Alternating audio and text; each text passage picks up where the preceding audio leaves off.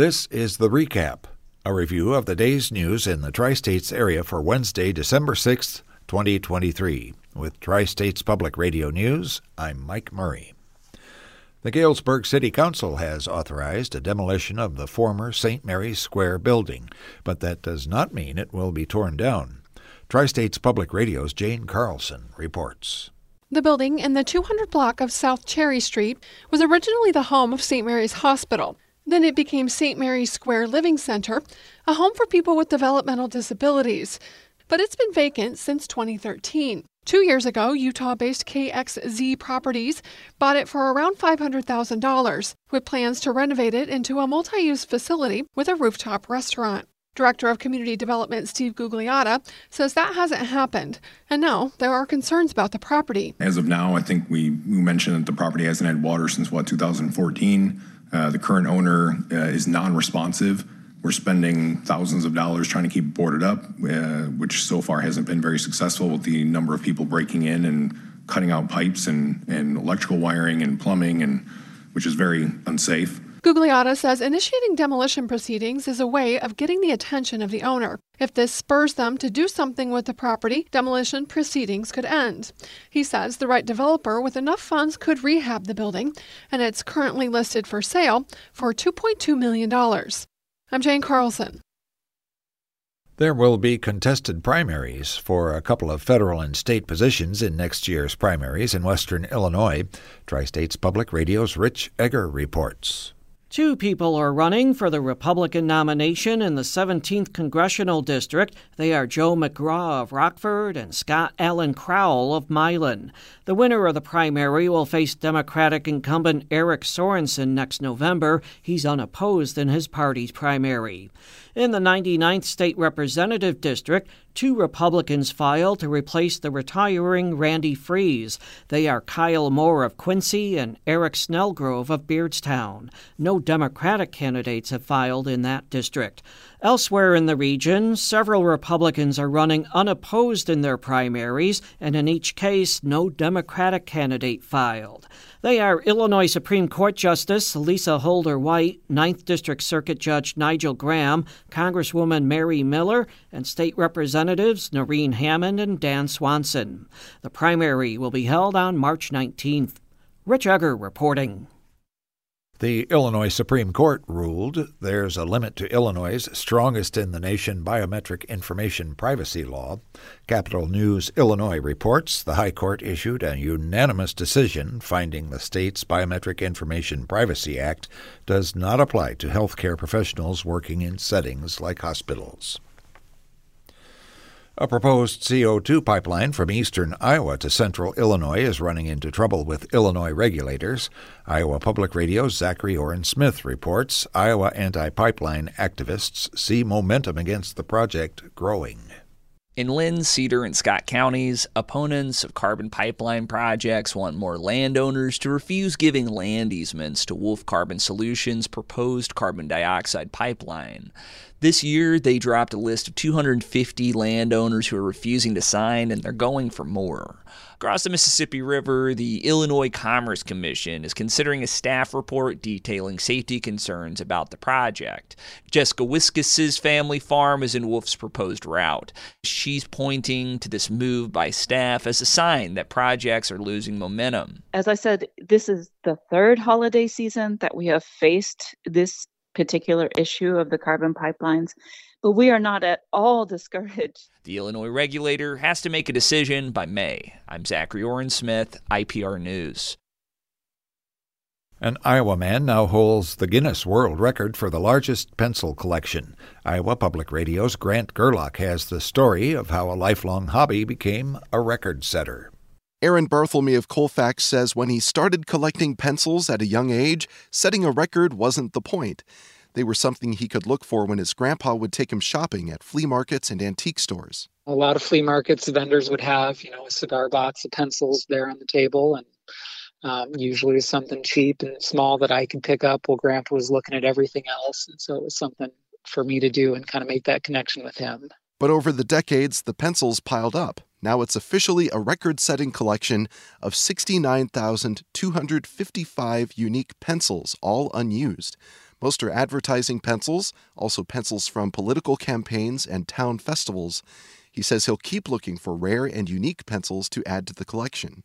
I'm Grant Gerlach, IPR News. Every child under the age of 5 in Illinois will soon be able to receive a free book every month in the mail, thanks to an agreement between the state and the Dolly Parton Imagination Library. About 30,000 Illinois children already receive the free monthly books.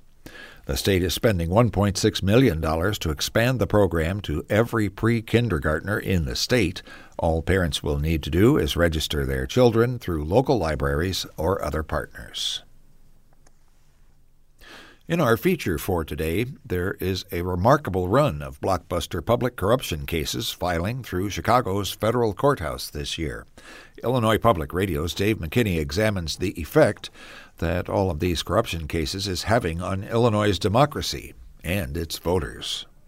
Acting U.S. Attorney Morris Pasquale appeared before news cameras last spring after a jury convicted 4 former Commonwealth Edison executives and lobbyists of conspiring to bribe former Illinois House Speaker Michael Madigan.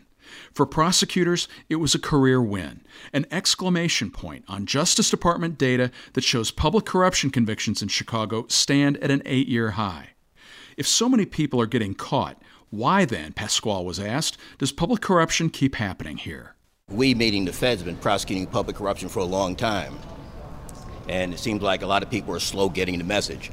Illinois has had 4 of its last 11 governors go to federal prison, and more than 2,200 public officials statewide have been convicted of federal corruption charges since 1976, often with each case sounding a little more shocking and brazen than the last.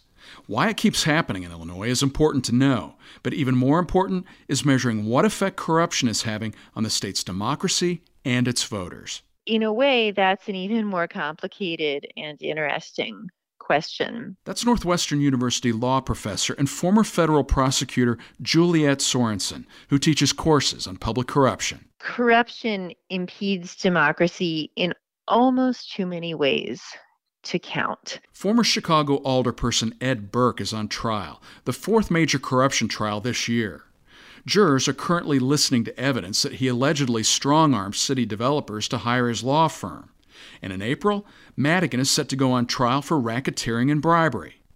University of Illinois at Chicago political science professor Dick Simpson has made a career of studying corruption, everything from judges on the take to shakedowns from governors and aldermen. All of those have informed the public that they shouldn't trust their public officials.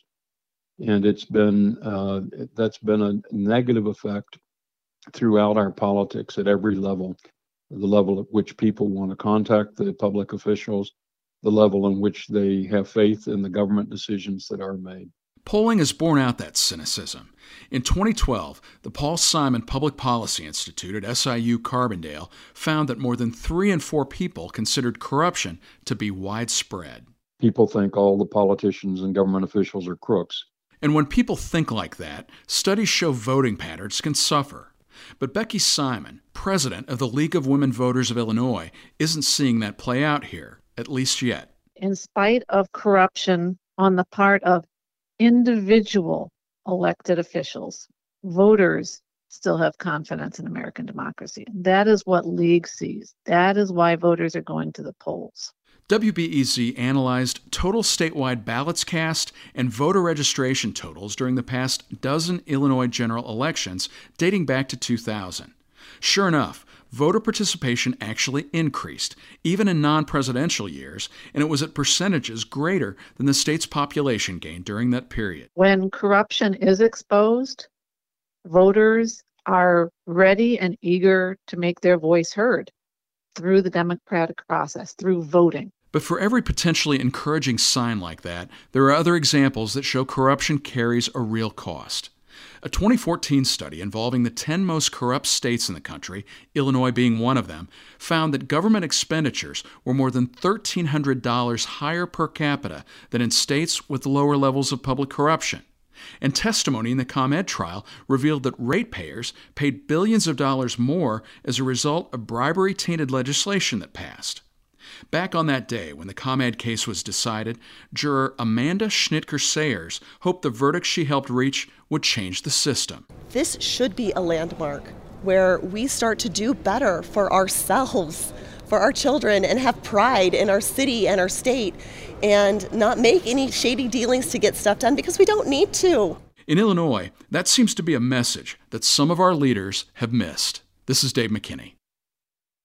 In the weather for our listening area for today, it should be mostly cloudy, then gradually clear, with a high in the mid-40s and west winds at 5 to 10 miles an hour. They will turn towards the south this afternoon. For tonight, it should be mostly clear with a low in the mid-30s. For TSPR News, I'm Mike Murray. Tri-States Public Radio is part of the NPR network.